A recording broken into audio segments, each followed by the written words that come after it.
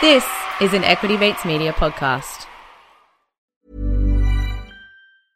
Hey, I'm Ryan Reynolds. Recently, I asked Mint Mobile's legal team if big wireless companies are allowed to raise prices due to inflation. They said yes. And then when I asked if raising prices technically violates those onerous two-year contracts, they said, "What the f*** are you talking about, you insane Hollywood ass?" So to recap, we're cutting the price of Mint Unlimited from $30 a month to just $15 a month. Give it a try at mintmobile.com/switch. $45 up front for 3 months plus taxes and fees. Promo rate for new customers for limited time. Unlimited more than 40 gigabytes per month. Slows full terms at mintmobile.com.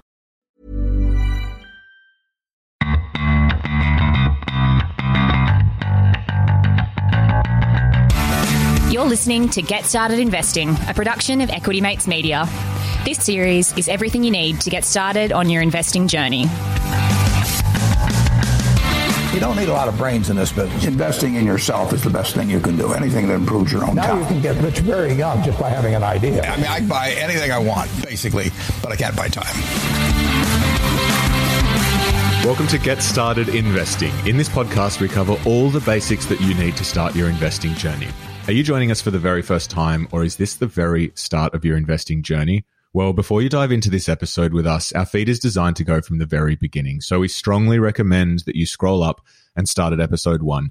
However, if you're feeling brave and just want to dive in, then of course, don't let us stop you. Here at JSR, we unpack all of the jargon and the confusing bits. We hear your investing stories with the goal of making investing less intimidating. And of course, we love to have a good time along the way. My name is Bryce, and as always, I'm joined by my equity buddy, Ren. How are you going? I'm very good, Bryce. I'm very excited for this episode. We love the fact that more and more people are getting into investing and you know, trying to figure out this big bad world for themselves. And we're joined today by someone who has started their investing journey earlier this year and wrote about it in the paper, and so much, you know, caused such a buzz that both of my parents separately sent the article to me. So it's very exciting that we have her on the show today. Absolutely. It is our pleasure to welcome senior economics writer for the Sydney Morning Herald, Jessica Irvine. Jessica, welcome. Thank you. It's good to be here. So today, Jess, we're going to unpack everything that you've been experiencing and thinking about over the last year as you've started your investing journey. I'm sure many of the things that you've gone through and thought about and questioned are the same as what a lot of people in the Get Started Investing community are also going through at the moment. So before we get into the nuts and bolts, though, we've got to start with our true and false game, Ren. So let's do it. That's it. We do like to throw out a few statements and get your thoughts on whether they're true or false. I guess these are some of the common thoughts that people at the very start of their investing journey have. So if we get stuck in, first one, true or false, your very first investment has been your most successful. That is true, with the caveat that my very first investment is also my only investment that I've made. So I can't, what's the no benchmark. All right. Well, we'll have to ask that question in perhaps a year's time and see where we're at. True or false? You had a strategy in place before you got started. I would say true, to the extent that strategies always evolve and change as you go along. So did I nail it 100%? Maybe not, but I did have a pretty good think about it and how I was going to approach it. So true. Nice. True or false? Investing is as hard as you thought it would be. I would also say true. I guess I'm supposed to say it's easier than you think. Everybody jump in. No, that's not the game. I'm like, give it a thought. You will be confronted by myriad possibilities and choices that will do your head in on an ongoing basis. You will make your tax infinitely more complicated. You will lay awake at night wondering whether you should be paying $7.50 for brokerage or $9. So I think it's hard work, but it is rewarding. Well, I guess the good part to answering true to that is that whilst a lot of people probably think about all those things that you did, it hasn't stopped you from starting, at least, which is, you're figuring out all those questions along the way, because a lot of people will not even start because they're figuring out, should I be paying $7.50 or $9 in brokerage? So, yeah. And to close it out, true or false, investing is like gambling? false, although I guess it depends how you do it. It's very possible to approach it in a gambling type manner and go to the moon on the latest cryptocurrencies or whatever, but it doesn't have to be. Nice. Well, Jess, as I said in the intro, you've been writing about your journey to get into the world of finance and investing. You've been an economics journalist since 2005, so I guess you've been in the world of money for a while, but you didn't start investing until this year. So I guess let's start there. Why didn't you start investing before this year? Look, it's a question I get a lot, and I almost sort of bristle at it and think, oh gosh, it's exposed me as such a financial novice that I didn't think to invest in shares until this point. But it also makes me feel really old because you're right, I did start as a journalist in 2005 at the Sydney Morning Herald and The Age, and my very first start in that was like writing the Daily Dollar column. So I would get the GDP figures, figure out that the dollar went up or down, ring a bunch of economists and, put a story together to try and explain why. So I did learn via that a lot of the ins and outs of the economy.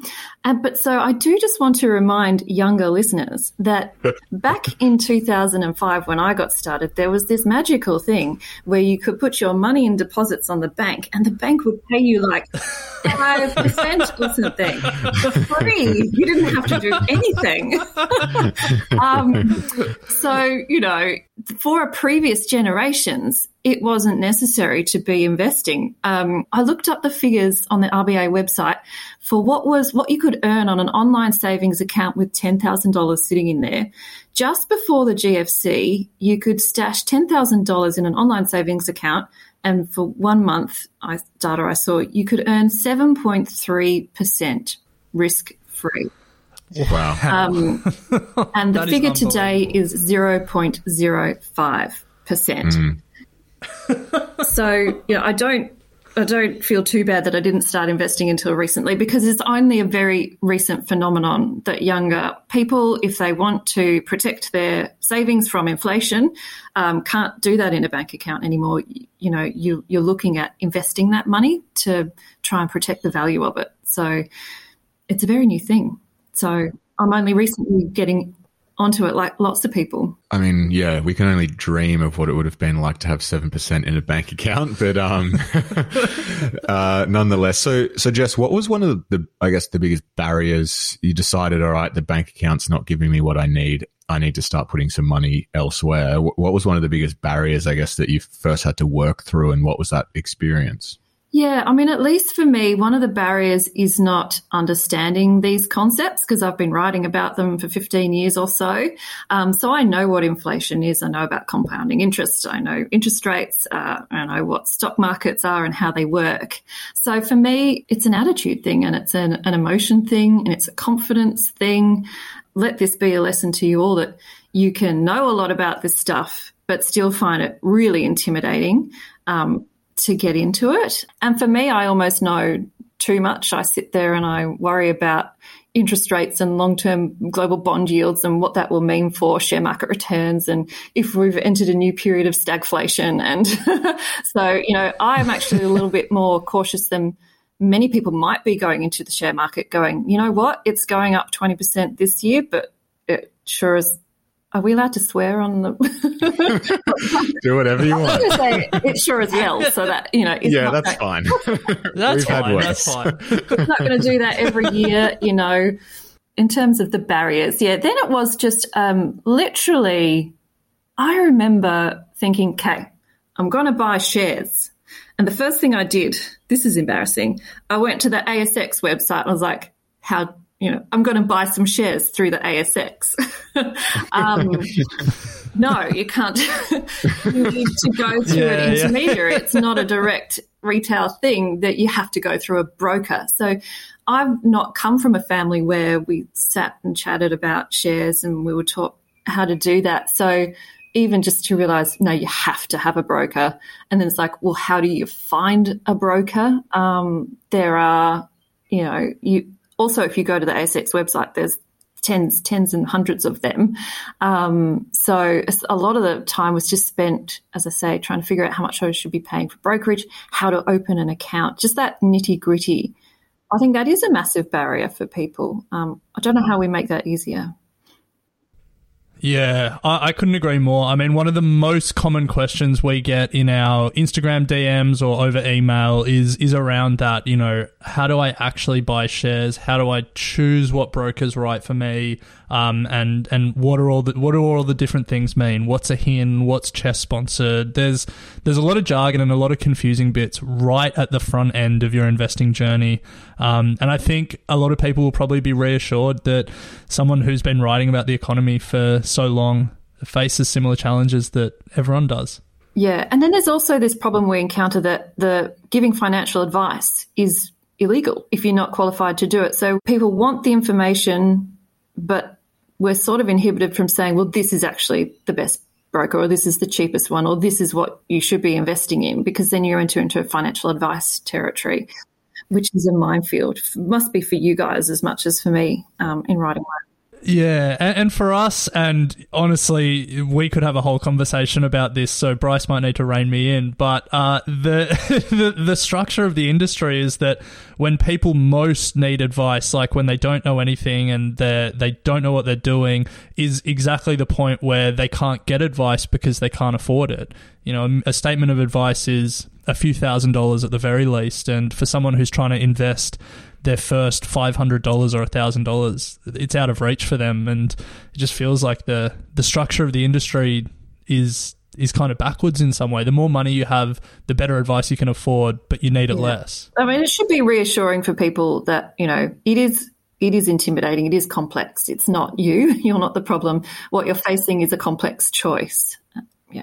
So what were some of the key resources that you found helpful in figuring out what broker to use? Should you be paying $5, $7.50, $9, $19.95 in brokerage? How did you actually work through that? Yeah, so I'm in a very fortunate position that I'm actually paid to figure out these things. Right about it. And I can ring up, you know, like I literally just got on the phone and I'm ringing Morningstar and I'm ringing Shane Oliver at AMP Capital and I'm ringing all the people, and I can ring up and have the weight of the Sydney Morning Herald behind me and say, talk to me, tell me all about this. And like I literally had an analyst on the phone with me or via text when I executed my first share trade, and I was like, what's a buy bid? My voice has just gone really high. Which just should tell you about the panic I was feeling at the time. What's a buy sell spread? You know, like literally what 0.00 should I be putting in? And they will talk me all through it. So yeah, I mean, things like I have found Morningstar really good. You can get a 4-week free subscription to sort of look at their website and their resources. I'm on Instagram and I follow a lot of people on Instagram. I listen to your podcast. I listened to a lot of, you know, finance podcasts. But yeah, for me, I could actually just go around and interview everyone. That helps. The big takeaway from that is if you're really unsure, pretend to be a journalist and just see if you can get someone to talk to you. Or actually be one. Like I remember I was literally talking to one of the sort of deputy governors of the Reserve Bank and I was like, yeah, but by the way, I fixed in my mortgage at 1.84. Is that pretty good? You know, so like I get a little bit of inside help with my finances, which I then generously share with everyone. Yeah, and we should say, as well as reading your articles in the Sydney Morning Herald, you also are on Instagram, and I think you have a podcast out or coming out. So you're sharing your knowledge that you're getting from these people in a lot of different ways. I'm Money with Jess on Instagram. You can find me, and I've got links in there to how you can subscribe to my weekly newsletter as well. And yes, I've taken over the reins for the Please Explain podcast for the Sydney Morning Herald and the Age newsrooms on Wednesdays. I'm going to be doing we did house prices yesterday. So you can find me there on Wednesdays. Thanks for the opportunity to just get in there with a plug. That's all right. The more people trying to help educate everyone, the better. So it's great. It's great that what you're doing. We don't quite have the weight of the Sydney Morning Herald behind us, but now that we know you, we'll get you to throw your weight around when we need it. You mentioned there your mortgage, and we want to, I guess, take a step back from investing specifically and just talk more generally about, I guess, personal finance, budgeting, because a lot of people listening, Bryce and I, we're all trying to figure out money more generally, not just investing. You recently wrote an article, 40 Things I Wish I Knew About Money Before Turning 40. Now, we're not going to ask you to list all 40, but what were some of the key things that you wish you knew when you were sort of Bryce and my age, or, when you were an 18-year-old fresh out of school trying to figure out what the hell to do with your money? Yeah, I remember number one was just boring, and it was just track your spending. And that's been my biggest thing in the last 2 years, just literally writing down every dollar that I spend. I've got a monthly budget tracker. It seems so elementary, but so boring that it just never occurred to me that other people were out there doing this. And yes, if you want to get a handle on your finances, you need to know where your money's going. You need to know how much is coming in. And ultimately that determines what sort of a surplus you've got to invest, if that is right for you. So just literally going back to primary school and can you add up everything that you're spending and everything that you're earning and figure out how much money you've got? That has been a revelation to me. And I do look back and think, if I have been doing that for the last 20 years that I've been in the workforce, how much more money, could I have saved? So just getting people to put pen to paper and look at your spending. It's the first piece of financial advice you get anywhere on Money Smart from any personal finance writer, but it's actually doing that and implementing it, which I think people have a bit of a hurdle with. I'm trying to think what else was on the list. I sort of moved through all the major things like super and your mortgage. With mortgages, the main thing is you don't need a 20% deposit. That was the major revelation for me. Look, it's ideal, but in an environment where house prices went up 18.4% over the last year, if you are interested in home ownership, if you want to own your home, there are ways to get into the market without having to wait till you've got 20%. So when I bought my place, didn't have a 20%. I had about 15% deposit, and I got my parents to go guarantor on the missing 5%, so I didn't have to pay lender's mortgage insurance. Good luck if you can do that sort of thing, if your parents can do that for you. Oh, gosh, there were 40 on the list. I can keep going. The other things I think majorly to do with super. So I guess for your audience thinking about investing, guess what? And congratulations, everyone. You are already investing through your super. It's just largely happening in the background and you're not really thinking about it. So it is a decision for people as to whether you want to directly own shares or whether you want to get on the super bandwagon and get all the juicy tax concessions that you can get there, albeit you can't then access that money until you're 60.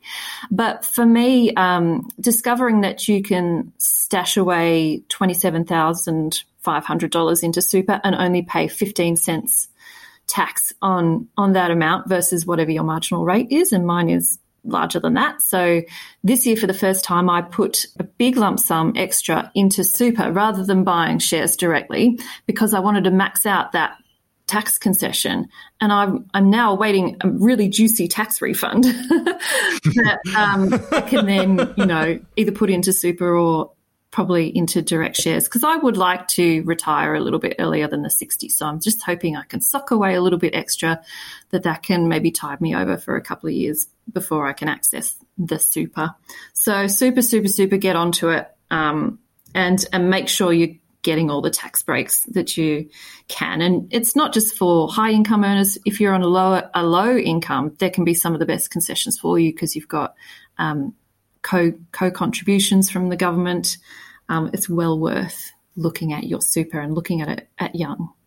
Yeah, couldn't agree more. We've just done a series on super and just really trying to encourage people to be more active in how they think about and engage with their super, because as you said, Jess, almost anyone who's in the workforce is investing in the market, whether or not they know it or not. And so the more you can understand how your super operates and the advantages that it brings, if you treat it right and think about it, it's pretty life-changing later on down the track, I think, if you spend a bit of time figuring it out.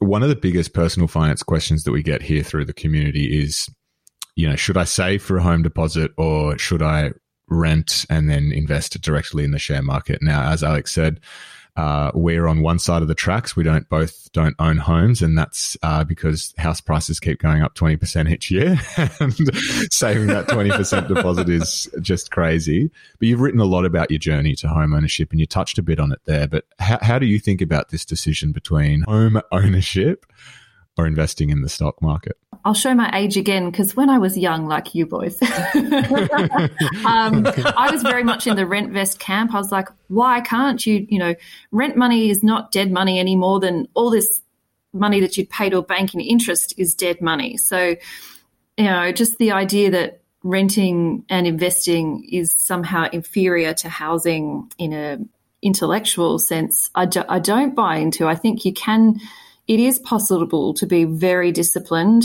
to rent and then, put aside a portion of your salary into shares or super and enjoy the sort of investment returns on that, which could mimic for you depending on, it also depends like what sort of property you're willing to buy. There's so many factors that go into it. But yes, the number one piece of personal advice is usually buy your house, then do all your investing. But I mean, given the way that things are with housing affordability, I can see alternatives and in particularly with stamp duty, you don't want to be young and buying a house and then selling and moving every 2 years, because you're going to be paying $50,000 to the state government every time that you do that. So I can see a logic in renting and investing for a while. I ultimately have chosen to buy, and again, that's a tax thing. Because the family home is tax-free. Any gains that property prices just went up 18%, I just made 18% on my purchase amount, and it's all tax-free. It blows my mind. And also, when I am an old lady and I retire, I won't have any housing expenses. So if you are looking at doing a long-term rent vest thing, you have to be saving probably a little bit more, because there's going to be years from 60 to 100, touch wood, if you die at 100, where you're going to still be paying rent, where everyone who's paid off their home won't be incurring that expense. And for me, I'm happy to settle down. I've got a kid now. I enjoy the stability of not having to move. But it wasn't always that way. But maybe that's a cautionary thing, that you think you want to be footloose and fancy free, and then you have kids and you're just like, I never want to move again. I feel like that's the key takeaway here, is the kid component. Yeah, watch out for that one. So, Jess, we're going to take a quick break to hear from our sponsor, and then we're going to touch on everything that you've learnt since starting your investing journey. Hey, I'm Ryan Reynolds. At Mint Mobile, we like to do the opposite of what Big Wireless does. They charge you a lot, we charge you a little. So naturally, when they announced they'd be raising their prices due to inflation, we decided to deflate our prices due to not hating you. That's right. We're cutting the price of Mint Unlimited from $30 a month to just $15 a month. Give it a try at mintmobile.com/switch. $45 up front for 3 months plus taxes and fees. Promo rate for new customers for limited time. Unlimited more than 40 gigabytes per month. Slows full terms at mintmobile.com. So, Jess, you've now been investing for a few months, and you recently wrote an article in the SMH, 6 Things I've Learnt Since Becoming a Newbie Share Market Investor. What are some of the key things that you've learnt over the past few months? The number one was just the level of paperwork that is involved with something. I thought it was going to be super high tech, like it's all online. And then I'm getting all this paper letters from share registries, from my ETF fund issuers, from the ASX. Do you guys know why they haven't sorted that out yet? Oh, it's a big gripe for us. One of our policies here, we've got a few policies at Equity Mates. One of them is that we hate fees. That's policy number 1. And I can't even remember policy number 2, but we hate jargon. Sorry, I should know that we hate jargon.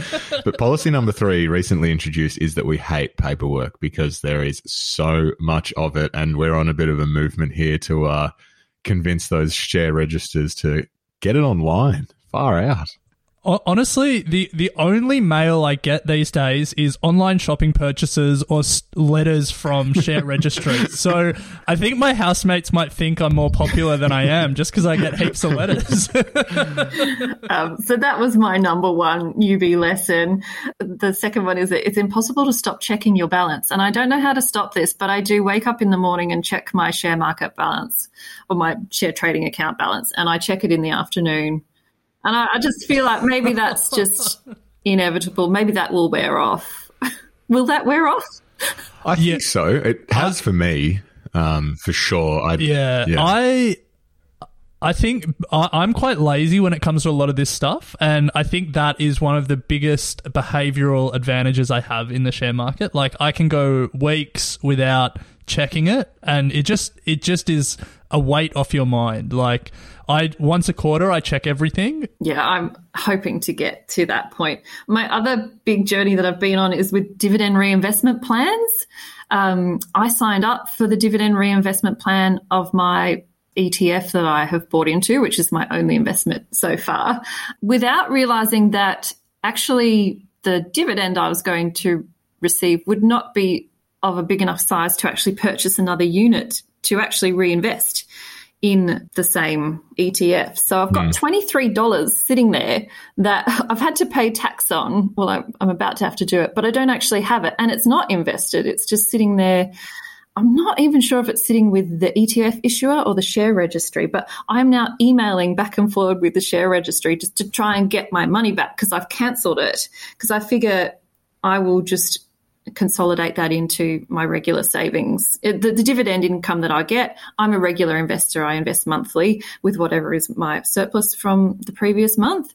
So I will do that. But just, dividend reinvestment plans, they sound so, they just sound good. Like, of course you should reinvest your money. Don't take it all out and go frolic with it. But also, if you've got small investments, it is worth considering. And somebody else raised with me, if you do dividend reinvest, it makes your tax more complicated because you're buying in at a different tax cost base and you have to keep a record of everything. And so that is one of the last things that I learned as a newbie investor is just it does make your tax more complicated. So if you could take me back to 2005 and offer me the 5 to 7%, without having to then also be pre-filling my tax with foreign source income and franked dividends, like, I might prefer a simpler world. Like, we're being forced to navigate new things. It makes our tax more complicated, although if you're patient enough, it will autofill, but mine hasn't yet.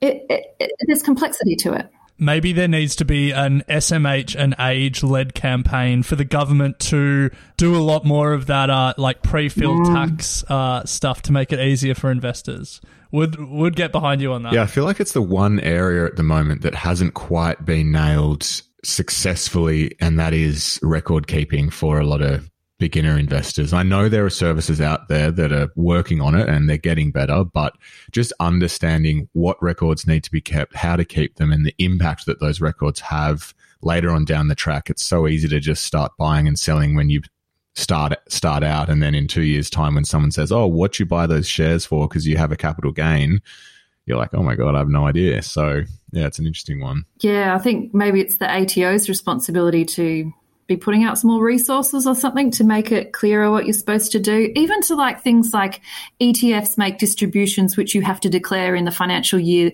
in which you accrued them, which the underlying investments generated that return, versus dividends which are paid in the year that you declare them in the year that it was actually hit your bank account. Like, there's a lot. There's a lot, isn't it? There is. Yeah.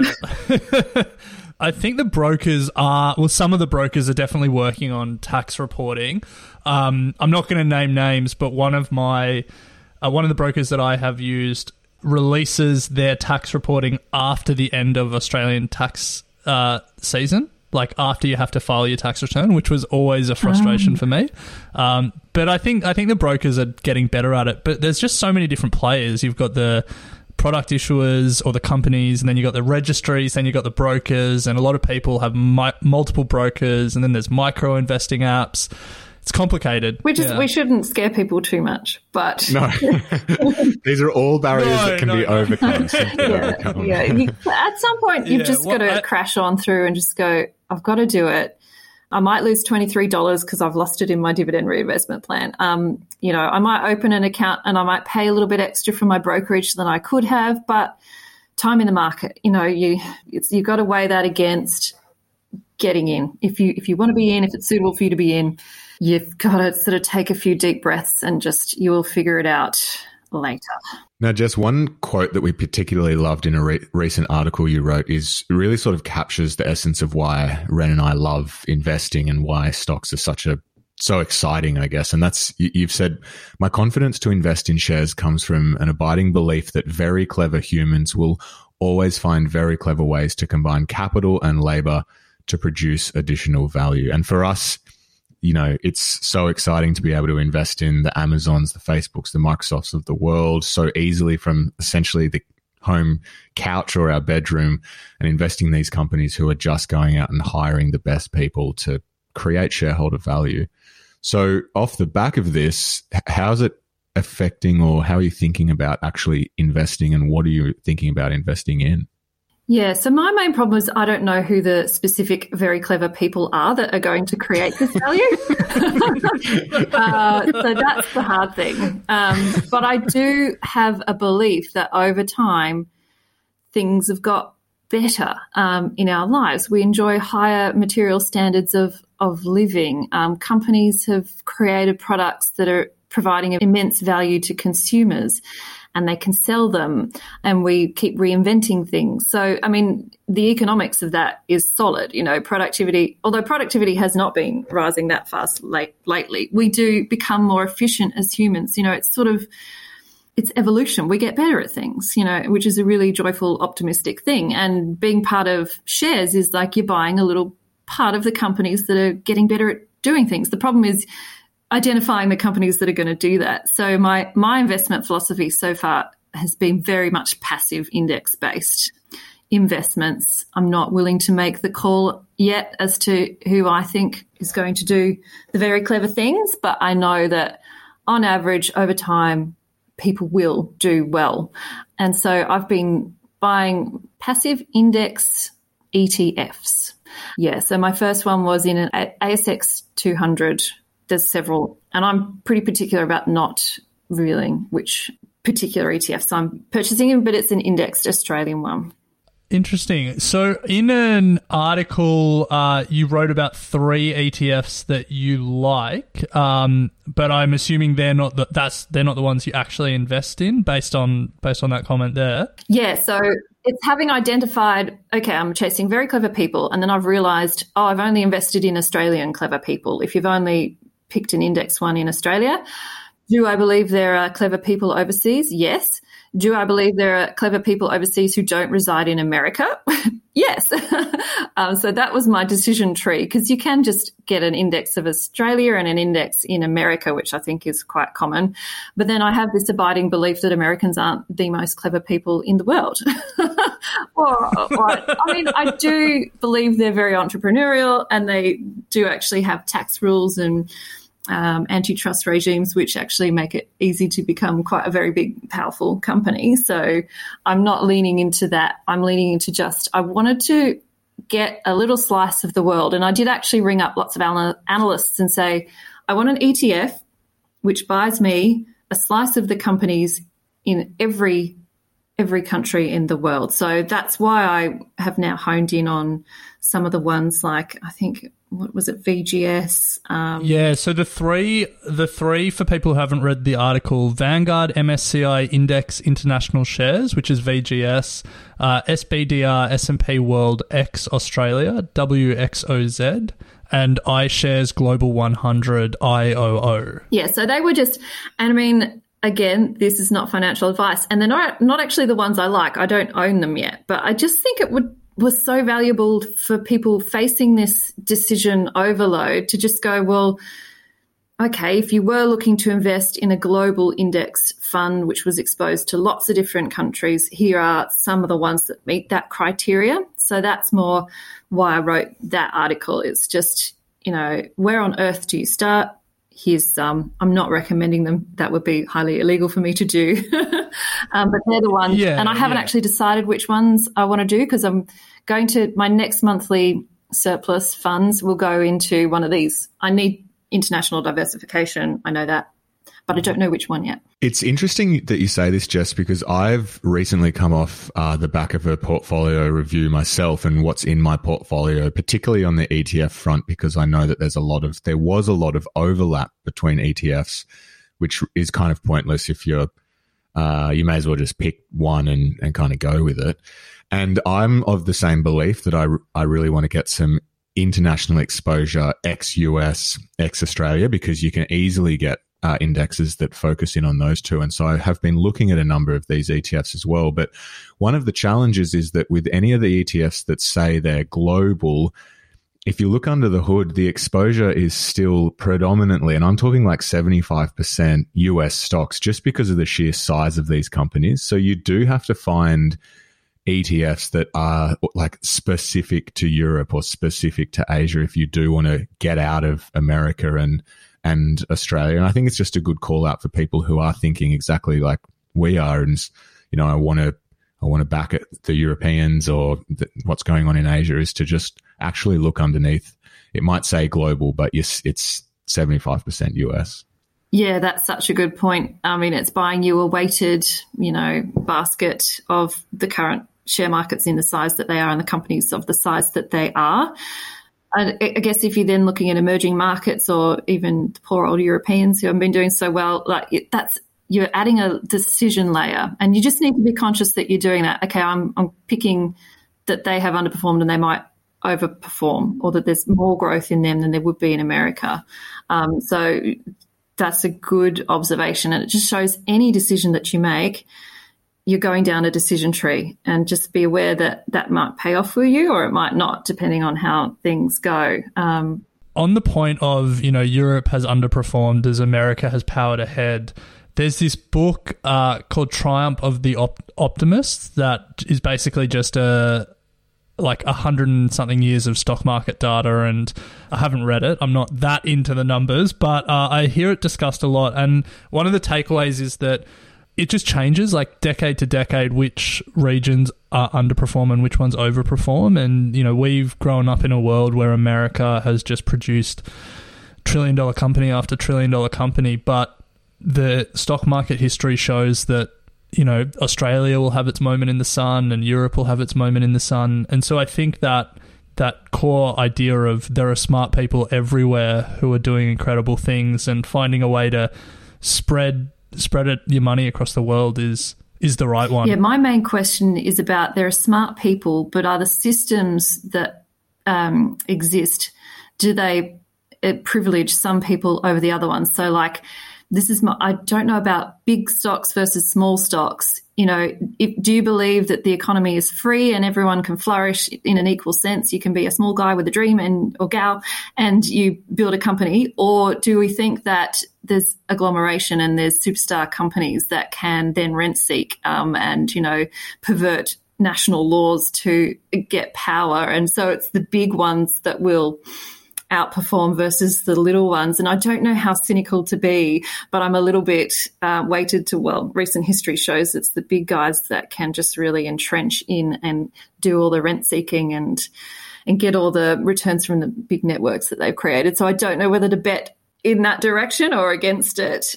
Yeah, it's an interesting one. And I mean, you mentioned earlier America's antitrust regime and how there's just been so much consolidation at the big end of town, and you can get very cynical when you when you look at all of this stuff. But I think as investors, you have to remain hopeful that companies will continue to get better, and the future will be better, and as a result, these companies will make us money. I agree.